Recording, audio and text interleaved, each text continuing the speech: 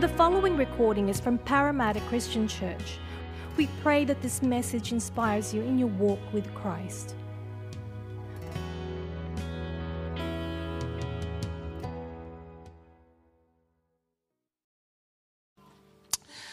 Well, good morning, everyone. Great to have you with us. Those of you joining online, extend a very special welcome to you as well. Just bear with us as we're kind of setting up ourselves here. So as Tony's mentioned and a few other people have mentioned, we are kind of part 3 today of our series, Through the Fire. If you're visiting with us, I feel sorry for you, only because you've missed part 1 and part 2.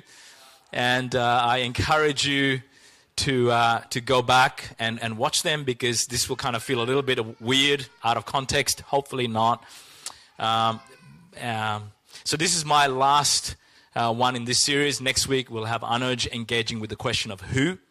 And the week after that we have Jim Elliott, who'll be coming, who's been here before, and he'll be looking at the question of when or how long, which will be really good as well. And I guess I need to apologize up front today, because it's the last one.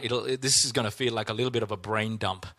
There's got so many things I want to say, and I'm going to try real hard not to overwhelm you with just content. There's so many scriptures that are amazing that I want to say, oh, and this one, and this one, and this one. And you'll see in some of the points that I have up on my slides, there's like lots of scriptures, and I tried to kind of go, okay, I'm just going to give them 1 or 2. So it's going to feel a little bit like that. I hope I can do a good job in really honing in and focusing on the things that really do matter. So for those of you who are visiting, we've been engaging with a series on suffering. And most precisely, we've kind of broadened it to be pain. And we've kind of talked about things like disappointment and betrayal and heartache and broken relationships. And if you can put the next one up, please, Doug. Oh, and this one's not working. Why is that not working? I'm going to need that. Just a whole bunch of things that all of us hopefully have experienced at some point in our lives. So that we're not thinking, when we say suffering, we're not thinking, oh, that doesn't include me, because, I haven't had a real major life crisis. My life's been pretty good. But when you look at that list, you kind of see that we've all experienced those things. And if you've ever felt and thought, my life has not turned out the way I thought it was going to turn out, then hopefully this series is for you. And so the way we've been approaching it is to look at different questions each week. So the first week we looked at the why question. Why is there pain in our world? And we looked at the brokenness that resulted from sin in the garden. We talked about there being a real and present enemy among us called Satan, whose intent is to destroy God's good creation. We talked about our sin and the sin of other people. We've talked about God's part in disciplining his people and even in judgment, and how God causes pain in our lives in different ways. Last week we looked at the what question. What is God doing in our lives? What is his intention and his desire for us? We looked at a whole bunch of different things, and we looked at, what can we go to the scriptures and find in the scriptures about who God is that will help us endure difficult seasons and pain and suffering and hardship. And we've been approaching this series through people's stories, people in our church, people we know, people we have relationships with, and also through the stories of people in the Bible. And so I'm hoping, I know that that's been a really helpful thing, because so many people have said to me that the interviews have spoken to them just as profoundly and impacted them just as deeply as, all the biblical material that we're looking at. And so that's been really good and encouraging, and we're going to keep doing that as well. And so this morning, I'd like you to invite Jared and Christine, who will come and share some of their story with us today.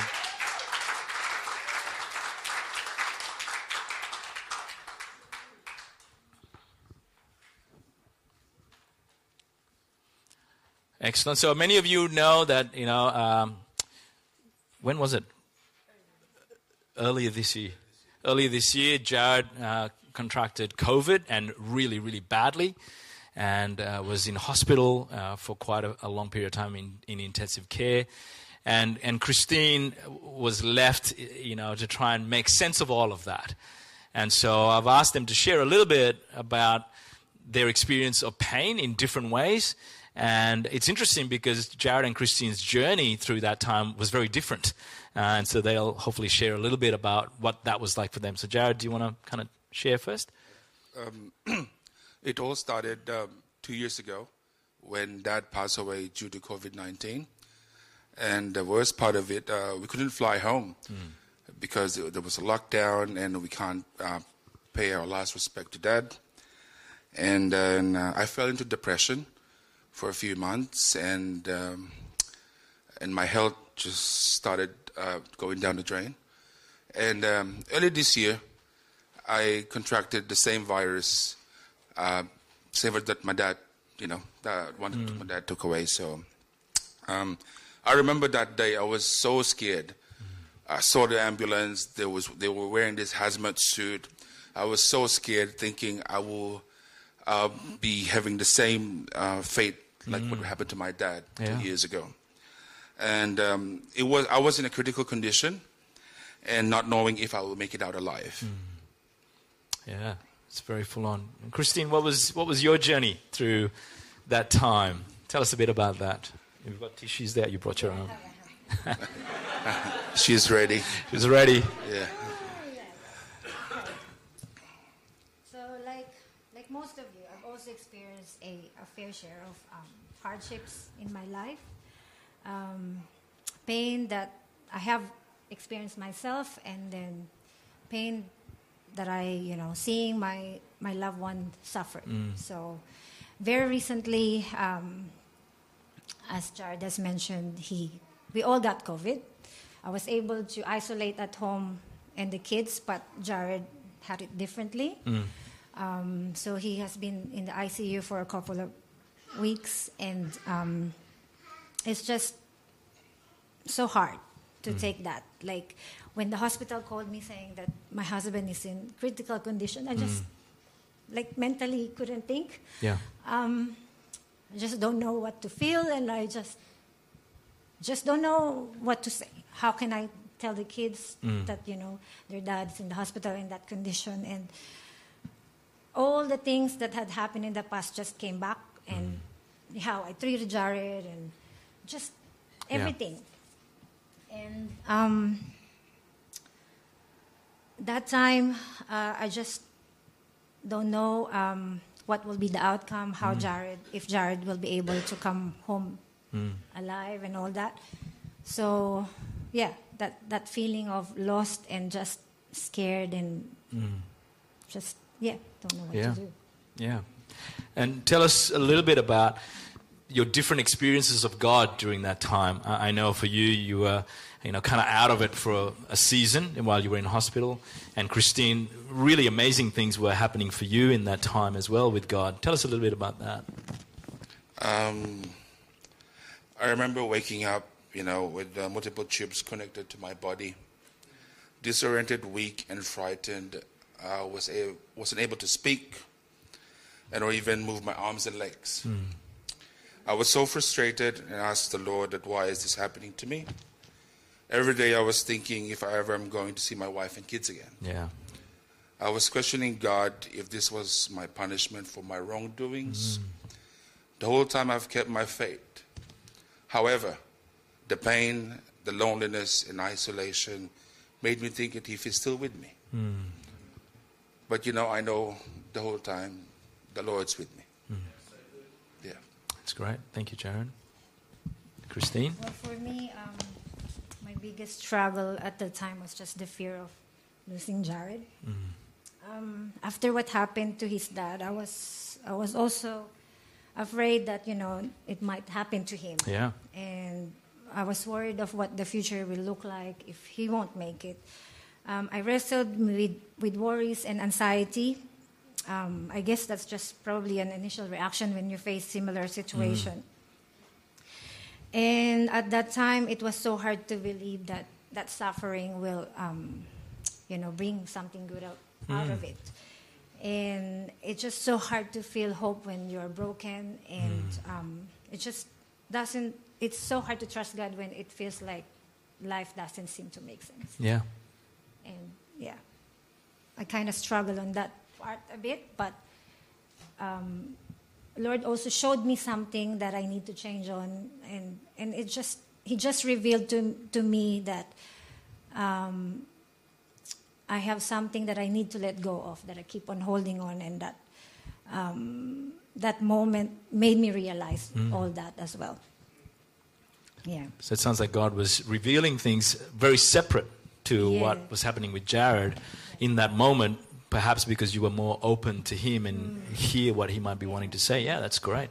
Tell us a little bit about how you experienced God coming to you in both of your situations. In what ways did God meet you? In what ways did God reveal himself in his love, his power? In what ways did God come to you guys? I remember lying in bed for weeks, decreased my muscle strength, which affected my coordination, balance, and ability to walk. After numerous attempts, I have failed, lost hope, and almost gave up. But after leaving ICU, I will never forget that day, the 13th of February of this year, how I experienced his miracle. When I was asked to walk without any help or assistance by the doctor, I felt God's presence in that moment. I stood up, found my balance, and I started walking while praying at the same time, of course. I made it through the corridor, couldn't believe it, and back to my bed. I have Christine, I have my mom, I have Atelisa and Tito Cesar witnessed that miracle. Up to now, I still couldn't believe. Wow. I made it through the corridor and back to my bed, and I fell into tears. I remember that day. I just called out his name. That situation reminded me of Jesus when he healed the paralyzed man in the book of Luke. God has shown me his goodness, grace, and mercy by giving me a second chance in life. That's great. Wonderful. Christine, how did God meet you in your place of pain? Actually, God had a fresh revelation of who God is in my life. It brought into the surface the things that I've been wrestling with, that I've been wanting to let go, but pride and bitterness and unforgiveness just, so strong at that time. But when what happened to Jared opened up my eyes and my heart that I need to let go of those things, that it stopped me from growing, and it's just holding me back to what God has already won. It felt like that moment just really took me out of my comfort zone, and just even though that situation was actually not good, I found that peace that only God can give. And for some reason, I never worried, to be honest, I never really worried about Jared, because I know God, that he is working on his own, like he's working on Jared's life, and I know that, and I trust God that Jared will be healed, and his promises to me was so true that Jared will come back, and you don't need to worry about that. I'm working on that. Let me work on yours. Like he told me to let go of that bitterness and unforgiveness, and for years I've wrestled with that, holding on to that, thinking that why would I forgive them, or why would I how do you say it? Why would I? I'm lost now. That's all right. That's okay. I just felt like God also worked in my heart in that season, and he just softened it. That time when I was so full of my pride and unforgiveness and unrighteousness, thinking that I am better than them. Right.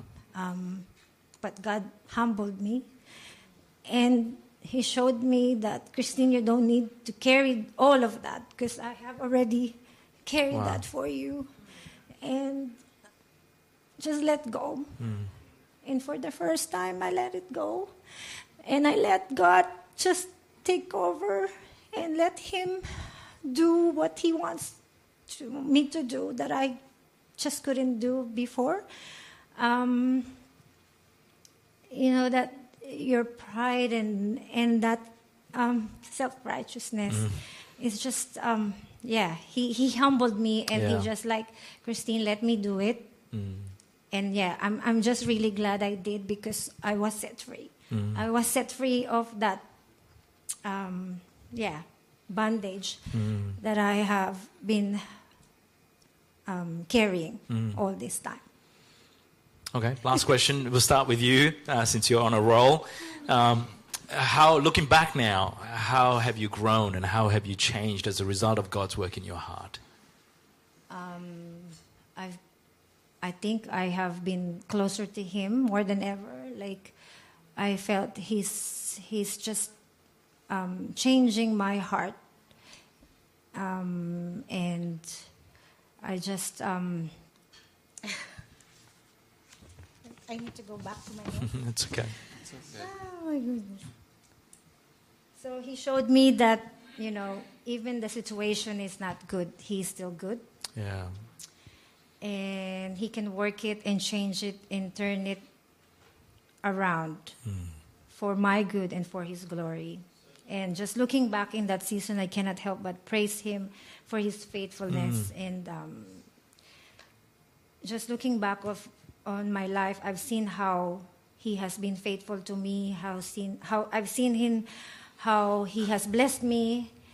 And just these trials is nothing compared to what, the joy that awaits.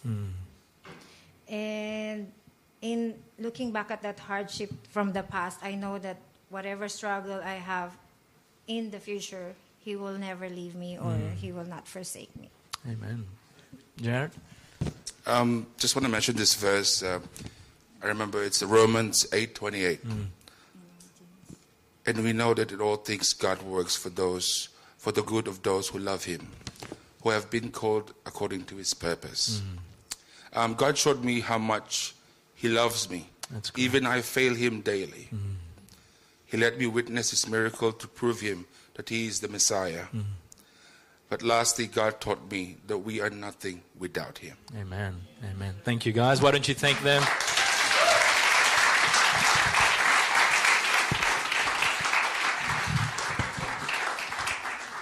So this morning we're engaging with the how question. And there's a lot of things I want to share with you. And a lot of today's, I guess, what I'm sharing are reflections of my own experience and the experiences of many others as I've sat with them as they've gone through their deep valleys as a pastor. And so just reflections on that. I hope they'll be helpful for you. And like we've been doing, I want to start with a quote. And John Piper said this, and I hope you can relate to this. Oh, I've got to turn around this way. Yes, since knowing Jesus, joy has rolled over me like the waves of the sea. But not always. There are times when the tide goes out. God is still God, joy is still joy, but I am baking in the seaweed on the beach, waiting for the tide to come in. I love that. Can you relate to that? Yeah, I can relate to that. Baking on the beach, waiting for the tide to come in. It's beautiful. And so the first question we're considering today is, how does God come to us in our pain and suffering? Now, this is a really difficult question because when we're in pain, we want God to come to us in the way we want Him to come to us. And when we're in pain, everything gets so blurry. And when God doesn't turn up the way we want or expect, we can miss what God is actually doing in our lives. If you think about it, it's like when your eyes are filled with tears, the whole world seems blurry. That's a little bit like how it is with God. When we're in pain, we just can't see clearly what God is saying and what God is wanting to do in that moment. And one of the hardest things to do in pain is to allow God to come to us on His terms, the way He wants to. I think of Elijah in the Old Testament, and when you read his story, he's had this great triumphal moment in 1 Kings chapter 18, and then in 19, he's fleeing for his life. He's terrified of Jezebel and King Ahab, and he's running, and the way God meets him is beautiful. God meets him with food and with water and with rest. Not really how you'd expect God to meet him. And then, as Elijah is seeking God, there's the thunder and the earthquake and the fire and all the dramatic things that we expect God to do in our pain. And it says over and over again, but God wasn't in those things. He was in the whisper. Sometimes we're so preoccupied looking for the earthquake and the fire and the loud and the big and the dramatic that we miss God's whisper.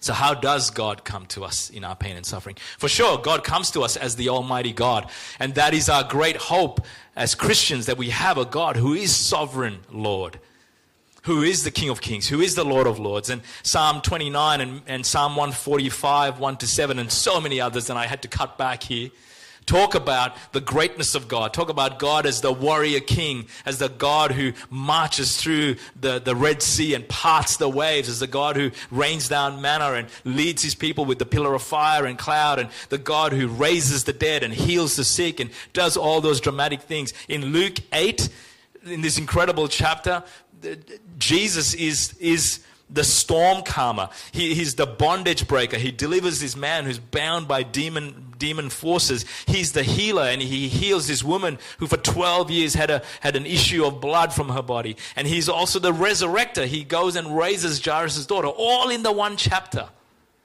That's the God we want to turn up when we're in pain and suffering.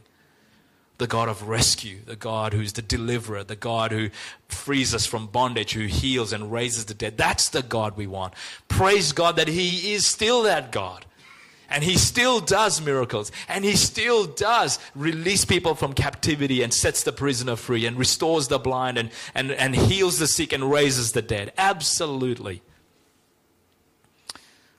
But more often in my experience, God comes in the whisper.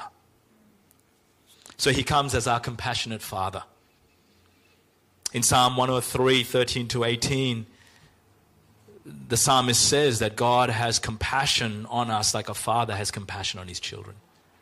In Matthew 6, Jesus said, your heavenly Father knows your need. He knows what you wrestle with and what you struggle with. He knows before you even express it. He knows because he's your heavenly Father. He comes as our merciful high priest who empathizes with our weakness. Psalm 145 tells us that. Hebrews 4 speaks of Jesus that way, as the high priest who knows, who understands, who empathizes with our pain and suffering. He comes to us as a faithful shepherd who goes before us and cares for us, who walks with us in the valleys and lays down his life for us. Psalm 23 and John 10 are two passages that talk about that. And from talking to people who've been through deep valleys, what they'll often say, and this has been my experience too, and you heard Jared and Christine allude to that you can experience God in a way in the valley that you will never experience him any other time. Any other time. Something profound happens in the dark valleys. And he comes to us as the shepherd who leads us beside still waters, who restores our soul, who lays us down in green pastures. But that only happens when you're walking through valleys sometimes. God comes to us as the Prince of Peace of Isaiah 9:6. And John 14:27, 16:33, Jesus talks about him being the one who gives us peace. Not like the world gives, a peace that passes understanding. And Christine alluded to that. That's the whisper of God in the midst of chaos, in the midst of the storms that are raging. He's the one that he may not still the storms with a command of his word like Jesus can do and does do. But he might be the one that whispers into the storm raging in our heart and says, be still. And we experience the Prince of Peace. Philippians 4, Paul talks about that, the peace of God and the God of peace who comes to us in those moments. He comes to us as the God of all comfort and hope, as it says in Romans 15:13 and 2 Corinthians 1, as the God who lifts us up, as the God who identifies with our pain and grieves with us and comes along and embraces us and holds us like a father who comforts a child that's been traumatized by a scary dream. and wraps his arms around us and holds us close and safe. As the God who lifts up our head in hope when our lives are filled with despair and pain and darkness, who shows us glimmers of light beyond the present darkness that we're in. And more often than not, I'm thankful that God comes to us as the empowering Spirit of God. In 1 Peter chapter 4, Peter says that when we suffer, the Spirit of God, the Spirit of glory, and the Spirit of God rests on us. What a profound experience. And this is the one I had so many references here for you. In Jeremiah 1:18-9, God promises Jeremiah that he's going to cop it from his people because God was asking him to do something really hard, to speak out God's word to a bunch of people who didn't want to hear it, and that they were going to really treat him roughly. And God says, but that's okay. I'm going to strengthen you. I'm going to make you like steel on the inside. I'm going to make you resilient. I'm going to make you like a walled city. I'm going to make you strong. Not the things we want to hear God say to us. You're going to go through the fire, but I'm going to be with you. And I'm going to strengthen you. But that's one way that God does come to us as the empowerer who strengthens us to stand firm, as we've been talking about this whole year. And we see that in the book of Acts. We saw that time and time again in the first 8 chapters when the disciples were beaten and they rallied together, and the Bible says that the Spirit of God came and filled them with boldness to continue to be on mission for Jesus in spite of persecution. And in 2 Corinthians 12, which is a passage we've come back to time and time again in this series, it's the passage where God says, my grace is sufficient, my strength will be made perfect in your weakness. And he may never take away the thorn, but he might come to you as the one who strengthens you to endure the pain of the thorn. So I want to encourage you, be open to how God might come to you. He may not come as Almighty God. He may not come as the storm calmer. He may. But this is the God of the Bible who comes to his people in all different ways. And I encourage you to be open to how God might be wanting to come to you in your pain, in your struggle, in your challenge. And be open to the richness and the beauty and the wonder of God's presence in that moment so you don't miss it. Will you trust God to come to you on his terms and not the way you insist that he does? The second question we will engage with this morning is, how can we come to God in our pain?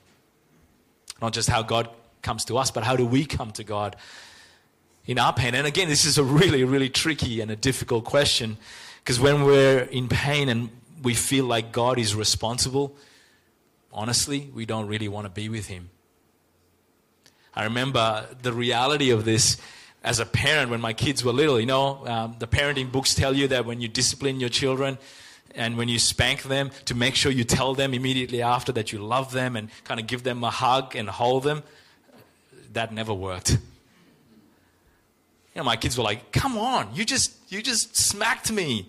You just took away a privilege, or you gave me a consequence, and now you're telling me you love me and you want me to hug you? Are you for real? And maybe you felt that with your Heavenly Father. I know I have. So it's really hard to think about us coming to God when it feels like somehow he could change our situation. He could make the pain go away, and he doesn't. I remember someone saying once that it's like when you go to the doctor and you have to have surgery. Maybe that's a little bit like how we need to think about God. Yes, there's a scalpel, and it's a pretty scary thing when that's coming at you. But it's held in a hand that is scarred by nails. It's held in a hand of love. And unless we push through the fear and the reluctance to come to God, we will miss his loving hand. So how do we come to God in our pain? Well, the familiar spiritual disciplines. There's no magic bullets, no amazing truths here other than the truths that the scriptures tell us over again. We come to him through prayer. You see the Psalms of men and women, godly women, crying out in their brokenness, their pain, and their severe suffering, but they're crying out in prayer to God to try and make sense of what they're going through. There's no shortcut. It is pouring out your heart to God, even in grief and pain and betrayal and loss. And realizing that there is an enemy. Paul tells us in Ephesians 6 to not just pray prayers of petition and intercession, but to pray prayers of warfare, where we stand our ground against the enemy, where we come against him with faith in a sovereign God. And prayer is a powerful means of coming to God in our pain. Reading, meditating, and obeying God's word. Psalm 119 talks about how God's word is a light in the darkness, a lamp to our feet.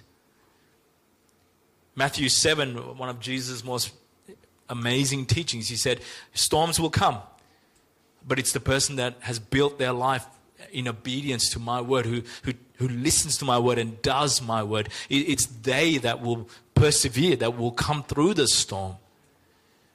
And so many times I've sat with Christians who are going through pain, and the first things that go, prayer and Bible. And I think, again, that is part of the enemy's strategy in isolating us and cutting off our supply chain from the heavenly power of God. Prayer. I'm not saying this is easy, going to God in prayer, coming to God in His Word when you're in pain, when you're grieving. It's not easy. But it is the way that God meets us. Another way we can come to God is in praise and worship. I've found this. There are days when I'll get up and I'm in pain and I can't bring myself to pray or to read. But listening to praise and worship music does something to your soul. It does something to your spirit. And I see this in the Bible. In 1 Samuel 16, it's the passage when Saul was tormented by an evil spirit. And it says that David would come and minister to him and play his harp and soothe Saul's troubled soul in the midst of his torment. Music and praise and worship had a profound effect. I see it in Acts chapter 16 where Paul and Silas are in prison and they're worshiping and they're praising God. They probably didn't have copies of the scrolls of the scripture to meditate and read on, but they had song in the night and they sang. And the profound impact that had in that moment. I was listening to Bill Johnson do a talk recently when his wife just passed away from cancer. And he made this profound observation that I'd never thought of. And I thought, how cool is that? He said, praying and praising and worshiping God in the midst of darkness and pain and suffering is the one thing we will get to do here on earth that we will never get to do in heaven.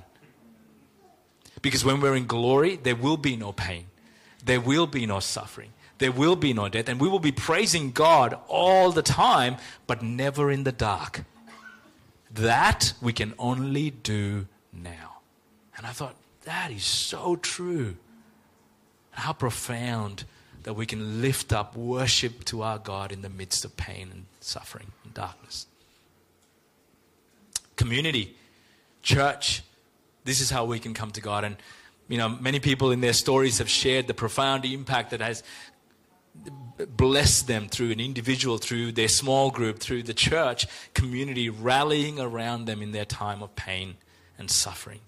And again, there were so many scriptures for this, but I just put down a few. And maybe those are the familiar ones for you. And here are some maybe ones that might be less familiar to you, but I found really helpful. Solitude. Being alone with Jesus. And I see that in Genesis 3 where God takes Moses into the wilderness and meets him when he's alone. Nobody else around. So yes, community is important. But sometimes when we're always surrounded by people and the crowd, we might miss how God wants us to come to him alone. And I notice even in Jesus' life, in the Gospels, when he hears about John the Baptist being beheaded, his cousin, and the grief of that, it says that he withdrew to a lonely place and he prayed. Being alone with Jesus has a profound impact. And I love John 20 and 21, at the end of John's gospel, when the disciples are just reeling with the death of Jesus and trying to make sense of the resurrection, they don't really know what's going on. Jesus meets them alone. Just the disciples. No crowd, no spectators, no massive groups of people. And time again, Jesus meets them alone in the privacy of a locked room on the beachside, cooking breakfast for them. Alone, in solitude. And here's another amazing biblical way that we can come to God, which we don't do so well maybe in the West, and it's lament. Lament. And the definition of that is a passionate expression of grief or sorrow. Lament. And groaning. And then the Bible talks about that in Psalm 102. There's a whole book in the Old Testament called Lamentations, which is about people pouring out their heart in grief and groaning and sorrow because they don't make sense of their world. Lament. And the last two are really interesting too. Friends. You know, in Mark 2, 1-5 is the story of the crippled man and his friends bring him to Jesus. See, sometimes when we're in pain, we can't come to Jesus in our own strength. We just don't have it. But what a profound gift it is to have friends who will help carry us to Jesus.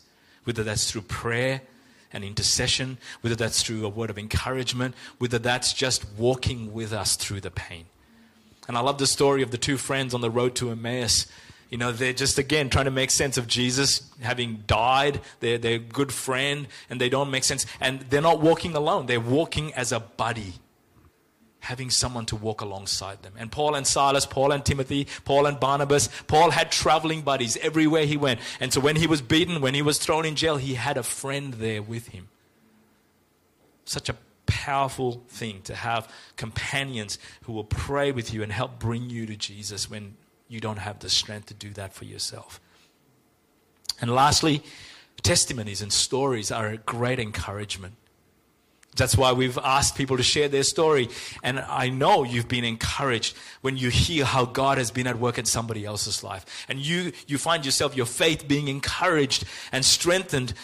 And you can come to God because of somebody else's story. Somebody else's testimony of God's goodness and faithfulness. How God met them in their pain and their suffering and their hardship. I know some of you are Daily Bread readers.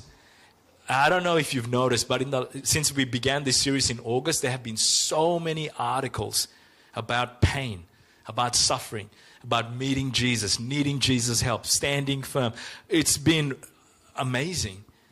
And I've found that in my struggles and pain, God has met me through the Daily Bread more times than I can care to remember. With just a short article, with a testimony, with a little thing to read on. And it's like God just shines His light into my darkness through that little devotional. And I've been able to come to God through that gift. The third question, I hope this is not too much, but we've got another question. How can we stand firm in a broken world? And this one is more like a summary that I want to try and pull together the last 3 weeks of the things that I've shared, pull together some of the things from different people's stories, and hopefully share some things with you as a summary of some of the things that we've discovered along the way. The first thing I want to tell you that might help you stand firm in a broken world is expect suffering. I know that seems pretty silly to say, but I think for me, that's been one of the biggest things. I've fooled and told myself more times than I care to admit that maybe my life is meant to be happy and healthy and prosperous. But that is not what the Bible promises us. Even Jesus said, in this life you will have many troubles. But somehow we gloss over that. Expect suffering. Luke 9, Jesus said, integral to following Him is taking up a cross. That is not a couch. Make sure you understand it's spelled differently. It's a cross, not a couch. 1 Peter 4, Philippians 1, Acts 5, all remind us that suffering is part of a broken world, part of the Christian experience. Persecution is to be expected. Expect suffering. Our world is broken. Pain is a part of the human experience. And Jesus reminded us that following him involves carrying our own cross and suffering because he suffered. And we are following in his footsteps. Second one that will help you stand firm in a broken world is deal with sin. Deal with sin. Confess and repent of it when it's your own. And, Jared and Christine alluded to that. When you've wronged and when you've caused pain, deal with it, because unforgiveness brings you into greater pain. As you heard, brings you into greater bondage. Deal with your sin and deal with other people's sin. Forgive them. Jesus said in Matthew 6 that if you don't forgive, you will not receive the grace and the forgiveness that comes through God's love, because you're withholding forgiveness from somebody else. Deal with sin. A lot of the pain that we experience is as a result of our sinfulness or the sinfulness of others. And if we don't deal well with sin, we continue to live in pain. Deal with sin. Thirdly, identify with Jesus. We've talked about this. Our Lord and our Savior suffered. And so much of the New Testament teaching on suffering is about this, is about identifying ourselves with Jesus, our Savior. It's about seeing our suffering as somehow a continuation of his suffering. It's being able to enter into Jesus' suffering as we suffer. All of these ideas are in the New Testament. That it's identifying with our Lord and Savior. And that's been so helpful to me in the last little while as I reflected not just on the cross, but everything leading up to the cross. Jesus was abandoned by his family. Jesus was rejected by his mother and his brothers. Jesus had to, even as a baby, flee as a refugee, taken out of his homeland for fear of being killed. Jesus was spat on. Jesus was betrayed by a closest friend. Jesus was abandoned by his closest friend. Is this relevant to any of us? Yes. And when you suffer and when you go through pain, seeing your journey in continuity with Jesus' journey is such a wonderful, wonderful gift. Remember God's past faithfulness. Psalm 103, 1-5 talks about that. And Philippians 4 talks about that we are to bring our prayers to God in the context of thanksgiving and appreciation for his good gifts. Developing a heart of gratitude is so important, because when we're in pain, our vision gets narrowed. It gets tunneled, and we only see the pain.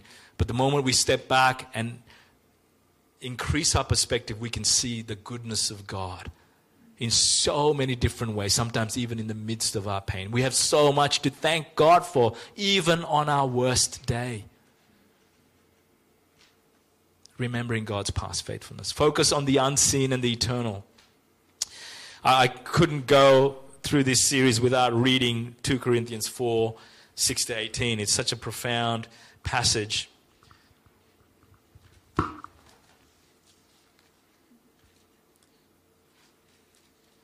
And you, I'm sure, are very, very familiar with these verses. Paul says, therefore we do not lose heart, though outwardly we are wasting away, yet inwardly we are being renewed day by day.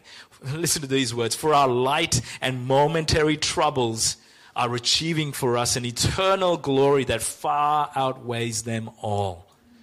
So we fix our eyes not on what is seen, not what's hurting right now, not what's grieving us right now, but on what is unseen, the spiritual, eternal realities of what God is doing in our heart in those moments. Since what is seen is temporary, even though the pain might last a long time, as Philip Yancey reminded us last week, it's still only temporary in light of eternity. But what is unseen is eternal. Focus on that. Change your perspective. Trust in the Lord, that goes without saying. Psalm 27 talks a lot about putting our hope in God, on waiting on God. Isaiah 40 talks about waiting on the Lord and being renewed in our strength as we wait on God and wait for God. As we're putting our hope and in our refuge and shelter, strength will arise as we wait on the Lord.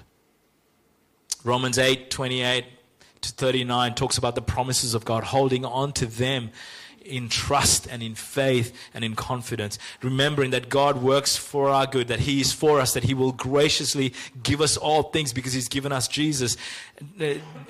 Romans 8 reminds us that Jesus is praying for us. He's our intercessor, and that nothing can separate us from the love of God in Christ Jesus. Holding on to those promises when there's nothing else to hold on to. Jeff Bridges said this about trust.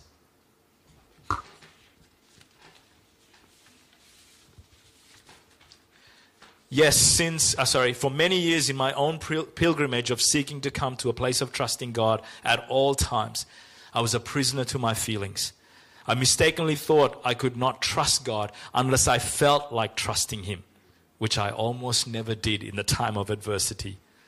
Now I am learning that trusting God is first of all a matter of the will and is not dependent on my feelings. He goes on to say, trust is not a passive state of mind. It is a vigorous act of the soul by which we choose to lay hold on the promises of God and cling to them despite the adversity that at times seeks to overwhelm us. So that's kind of the spiritual things that might help us stand firm in a broken world. I want to give you some practical things, and I'll kind of go through these quite quickly because they're self-explanatory. One is be real with God. We've talked about that over and over again in this series. Acknowledge your feelings, but don't rely on them to tell you what's really going on. Don't trust your feelings. Acknowledge them, absolutely. But don't put your faith in your feelings. Put your faith in the promises of God's word, of what He says about Himself, not what your feelings are telling you about Him. Ask different questions. That would be really helpful for you to do. The one we go to is why? Why me, Lord? But maybe try some of the questions we've been engaging with in this series. Questions like, what do you want to do in me and through me through this pain? What do you want to teach me about yourself, myself, through this journey? What idols are you exposing in my heart? What wrong beliefs and concepts are you dismantling? How do you want me to meet you in my pain? Different questions. And the moment you ask different questions, you'll often find different answers. Thirdly, reach out for help. Reach out for help. Talk about your pain with people you trust. Seek professional help when that's needed. Pain shared is pain halved, they say. You are not alone, and I hope hearing other people's stories has shown you that you are not alone. Others have walked similar paths to you. Talk about your pain. Reach out for help. Lastly, be kind to yourself. It's okay to take time to heal. It's okay not to be okay. And in church, we do this very, very poorly because we expect people to get over stuff real quick. And if they don't, we don't think they have enough faith. You know, a great illustration that might help you was a story about this guy who nailed a piece of timber. He put a nail in a piece of timber. And he... to illustrate this to his son about, he kept doing the wrong thing and kept saying, I'm sorry. And the father kind of went, you don't understand this process. And so he took him out, put this nail in the piece of timber, and he said to his son, take the nail out. And the son took the nail out. And he said, that's like forgiveness. But he said, look at the timber. The hole's still there and will be there for a long time. Friends, I want to tell you, some things you'll never get over. They'll mark you for life. Losing your spouse, losing a child, you don't get over that real quick. The hole might be there for a long time, and that's okay. Get the nail out. Get the nail out. Be kind to yourself. Don't be too hard on yourself. In spite of doing all this, wow, we're already out of time. I want to be real. God sometimes seems the most distant and silent when we need Him the most. We long for His presence and we don't feel like He's there. It feels like He's left us alone in the dark. And there's another story that I hope will help you and encourage you. There's a story told, I think it was set in a tribe in South America, in the Amazon. And part of their initiation rituals was for sons to be taken out when they were about 12 and left alone in the woods, away from their village, to endure the night alone. And so what they would do, the father would prepare the son and help him pack all the supplies that he needed for the night, his weapon, get all of that ready. And the two of them would walk out of the village alone into the night. And the father would set the son up and help him and kind of make sure he was all okay. And then at some point, as twilight was setting in, he would say goodbye to his son and he would walk away. And as the night set in and the animals started coming, the son was there all alone.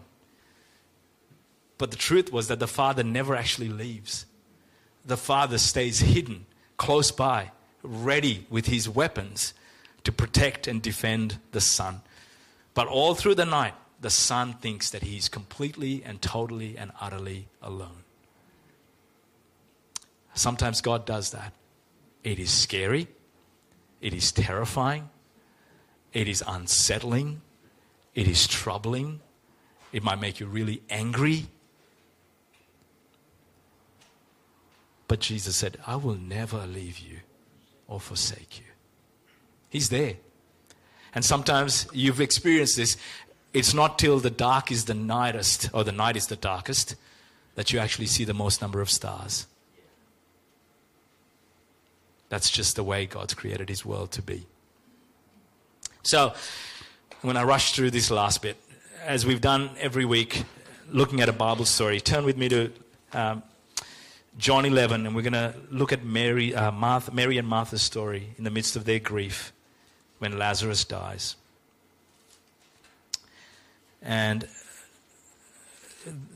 again, I'll try and move through these quite quickly because we've already touched on many of these, but I want you to see this in the Bible. John 11. The first thing I learned from Martha's story is in verses 1 to 3. It says, now a man named Lazarus was sick. He was from Bethany, the village of Mary and her sister Martha. This Mary, whose brother Lazarus now lay sick, was the same one who poured perfume on the Lord and wiped his feet with her hair. So really good people. That's what John's trying to say here. They were good, godly, wonderful people. So the sisters sent word to Jesus, Lord, the one you love is sick. There's so much in there alone that just because you love Jesus doesn't mean you won't get sick. But I love that the first thing Mary and Martha do is they reach out to Jesus in their pain. Do that. Reach out to Jesus. The second thing I see in this story, which is profound, is in verse 4. When Jesus gets the news, it says, verse 4, when he heard this, Jesus said, this sickness will not end in death. Now, interestingly, Jesus does not send a memo to Martha to tell her that. No, it is for God's glory, so that God's Son may be glorified through it. The second principle I learned is that I recognize that sometimes God is doing things that you just don't get. Something bigger than you'll ever understand. And we see that again in verses 40 to 45 when Jesus is there and he says, Jesus said, did I not tell you that if you believe you will see the glory of God? See, Jesus is at work in the midst of their pain to do something that will glorify God. Martha would not have understood that. Realize that might be the case in your story. The next principle, and this is an amazing one. Jesus is not coming to you when you want him to doesn't mean he doesn't love you. Notice what it says in verse 5 and 6. Now Jesus loved Martha and her sister and Lazarus. So when he heard that Lazarus was sick, he stayed where he was 2 more days. Have you experienced that? Come on, Jesus, you love me and you're staying longer? And Martha wrestled with that. Because when Jesus comes, she says, Jesus, if you just come when I sent you the message, he wouldn't have died. How many of you have experienced that? Jesus, if you just done it the way I said, this wouldn't have been so painful. But I love Martha. Verses 20 and 21 tell us that she goes to Jesus in the midst of her pain and disappointment. But realize that she sent a message to Jesus, hey, Lazarus is sick. Jesus stays longer and then Lazarus dies. How would you have felt? Would you have wanted anything to do with Jesus? Being honest, I would have probably gone, yeah, Jesus, whatever. Let him come, whatever. I don't know if I'm ready to talk to him right now. But Martha runs to him. She meets him outside the village. When Martha heard that Jesus was coming, she went out to meet him Lord, Martha said to Jesus, if you'd been here, my brother would not have died, but I know that even now God will give you whatever you ask. She goes to Jesus in the midst of her pain and disappointment. The next principle that is so helpful in verses 22 and 27, notice that Martha is putting her faith in Jesus, not in an outcome. Notice the conversation. Jesus said to her, your brother will rise again. So Jesus is promising her something. And Martha answered, I know he will rise again in the resurrection at the last day. She doesn't really understand what Jesus is saying. And then Jesus drills down deeper and says, Jesus said to her, I am the resurrection and the life. The one who believes in me will live even though they die. And whoever lives by believing me will never die. Do you believe this? This is an opportunity for Martha to go, yes, I believe that Lazarus is going to live again. But she doesn't. Notice what she says. Yes, Lord, she replied, I believe that you are the Messiah, the Son of God who is to come into the world. There's nothing about Lazarus. She believed in Jesus, not in an outcome. And lastly, John 11:38-41, Jesus sometimes in the midst of your pain will ask you to do crazy things. And Jesus asks them to move the stone in front of the tomb, and Martha's like, what? Are you serious? He's been dead for 4 days. It's really stinky. Just let Jesus do whatever he wants to do. Trust him.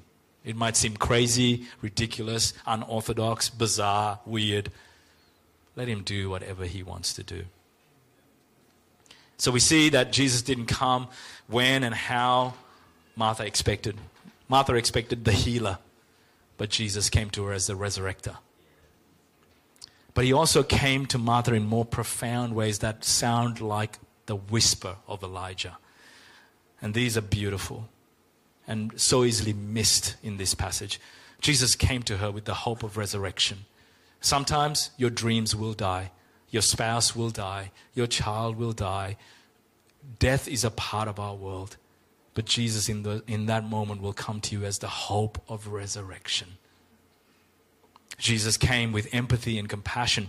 In this passage we're told that Jesus was deeply moved and troubled seeing his friends in grief and pain. He came with love and he came with compassion. He wasn't the distant, far removed God that didn't feel. He comes with deep feeling. And lastly, he came with tears. He came with tears. Jesus weeps over your brokenness and your pain and your suffering. And the cross is the ultimate reminder of this. And we've already talked about it. Tony did such a beautiful job. Hebrews 12, 2 and 3 reminds us to remind us of the cross all the time, so that in our suffering we don't grow weary and get discouraged when we remember that Jesus suffered for us. Sinclair Ferguson said this. I already did from my notes.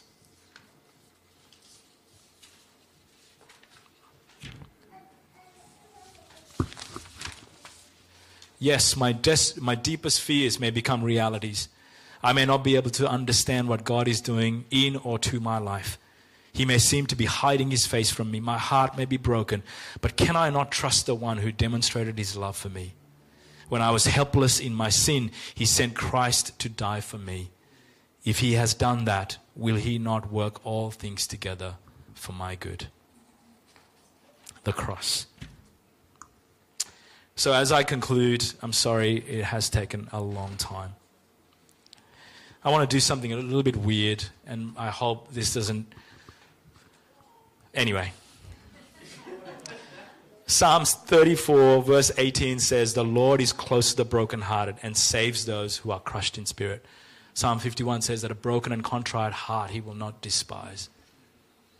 And I want to leave you with an image, and I want to get you to do an exercise that really helped me. And maybe for some of you, like, whatever. But for others of you, this could be a really profound moment. And it's based on kintsugi, which some of you may be familiar with. It is a Japanese art form that takes broken pottery and restores them. And there's a picture of one of them. And it is restored with gold. Molten gold is used to make the pieces whole again. And one of the profound things that these artists do before they restore is they sit and they hold these broken pieces and they weep over them because of their brokenness. And so what I want you to do is I want you to close your eyes. And we're going to have just some background music. And I want you to do this. I want you to recount over your life all of the broken pieces. All the times when you were broken. And I want you to name those pieces before Jesus. Bring them before Him, one by one. Whether that was from your childhood, your adolescence, your adulthood, whether that's a mental, physical, emotional, spiritual, relational brokenness, a betrayal, a disappointment, whatever it is. Hold out your palms. And you can do this physically. I did. If you feel comfortable to do that, hold out your palms and imagine those broken pieces there, that you're holding them.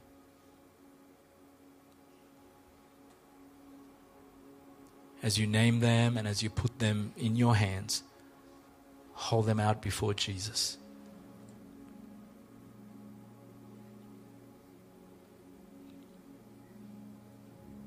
And now, as you do that, I want you to imagine Jesus coming to you and taking them out of your hands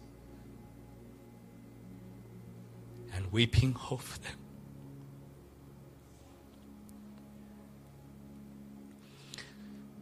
Imagine Him coming to you with tears.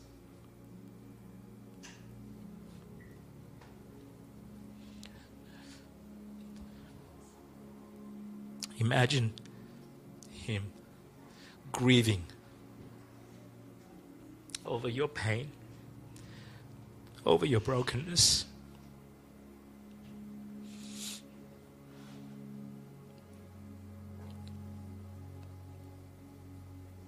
Jesus. And now imagine Him assembling them with great love and care, putting in the gold of His glory, the gold of His love, of His presence, reassembling that broken vase, that broken pot, and remaking you into a vessel of glory, more beautiful than it ever was, more precious than it ever was, more valuable than it ever was.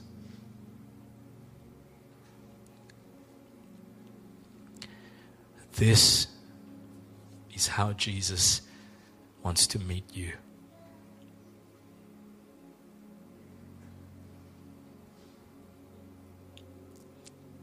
Thank you, Lord. Thank you, Jesus.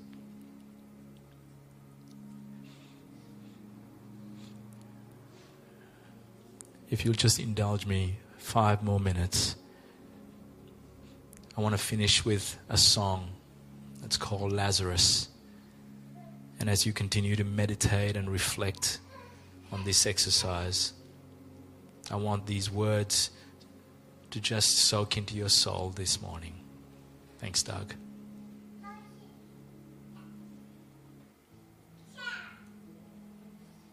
Thank you, Jesus.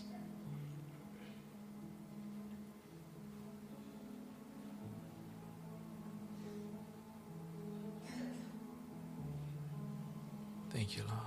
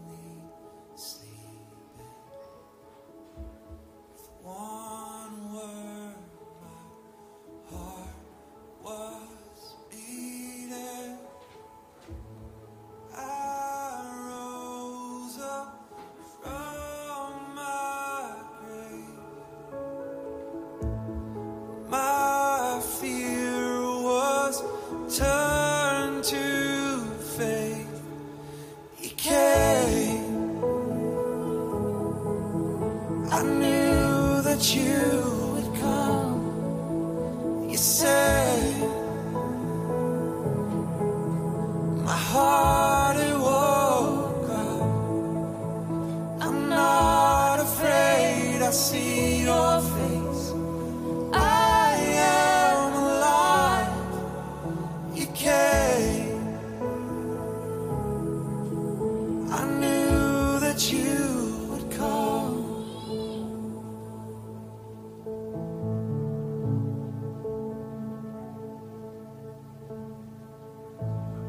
You are a miracle working God. You are a miracle working God. You are a miracle working God. You are a miracle working God. You are a miracle working God. You are my miracle working God. You are a miracle working God. You are a miracle working God. Oh, you are a miracle working God, my miracle working God. You came. I knew that you would come. You say, my heart it woke up. I'm not afraid, I see your face. I am alive. You came. I knew that you would come. I knew that Thank you, you Jesus. would come. Father, we thank you that you ultimately came to us in the person of your Son, Jesus. You didn't stay in glory, in heaven, distant and removed from our pain. You stepped into it. You embraced humanity. And you became the high priest that not only empathizes, sympathizes, understands our weakness, but the high priest that laid down his life, the Passover lamb, the shepherd who gave his life for us. And so, Lord, I pray that as we go, we would carry that truth, that you are the miracle working God, that you are the one who can deliver and rescue and heal and raise the dead. And you are also the God who meets us in tears and restores and renews and redeems and transforms our brokenness into something far, far more beautiful. So, Lord, I pray for your peace to abound to us, for your grace to carry us, for your Spirit to rest on us and empower us as we walk into this week, as we face uncertainty, as we face difficulty, that we would know that your grace will always be sufficient and your presence will always be with us. In Jesus' name, amen. Amen. If you'd like prayer, we'd love to pray with you today. God bless you. Have a great week. And if you can stick around for morning tea, we'd love for you to do that. See you next Sunday. Thank you for listening to the Parramatta Christian Church podcast. To hear other sermons or to find out more about our church, please visit our website at pcc.org.au.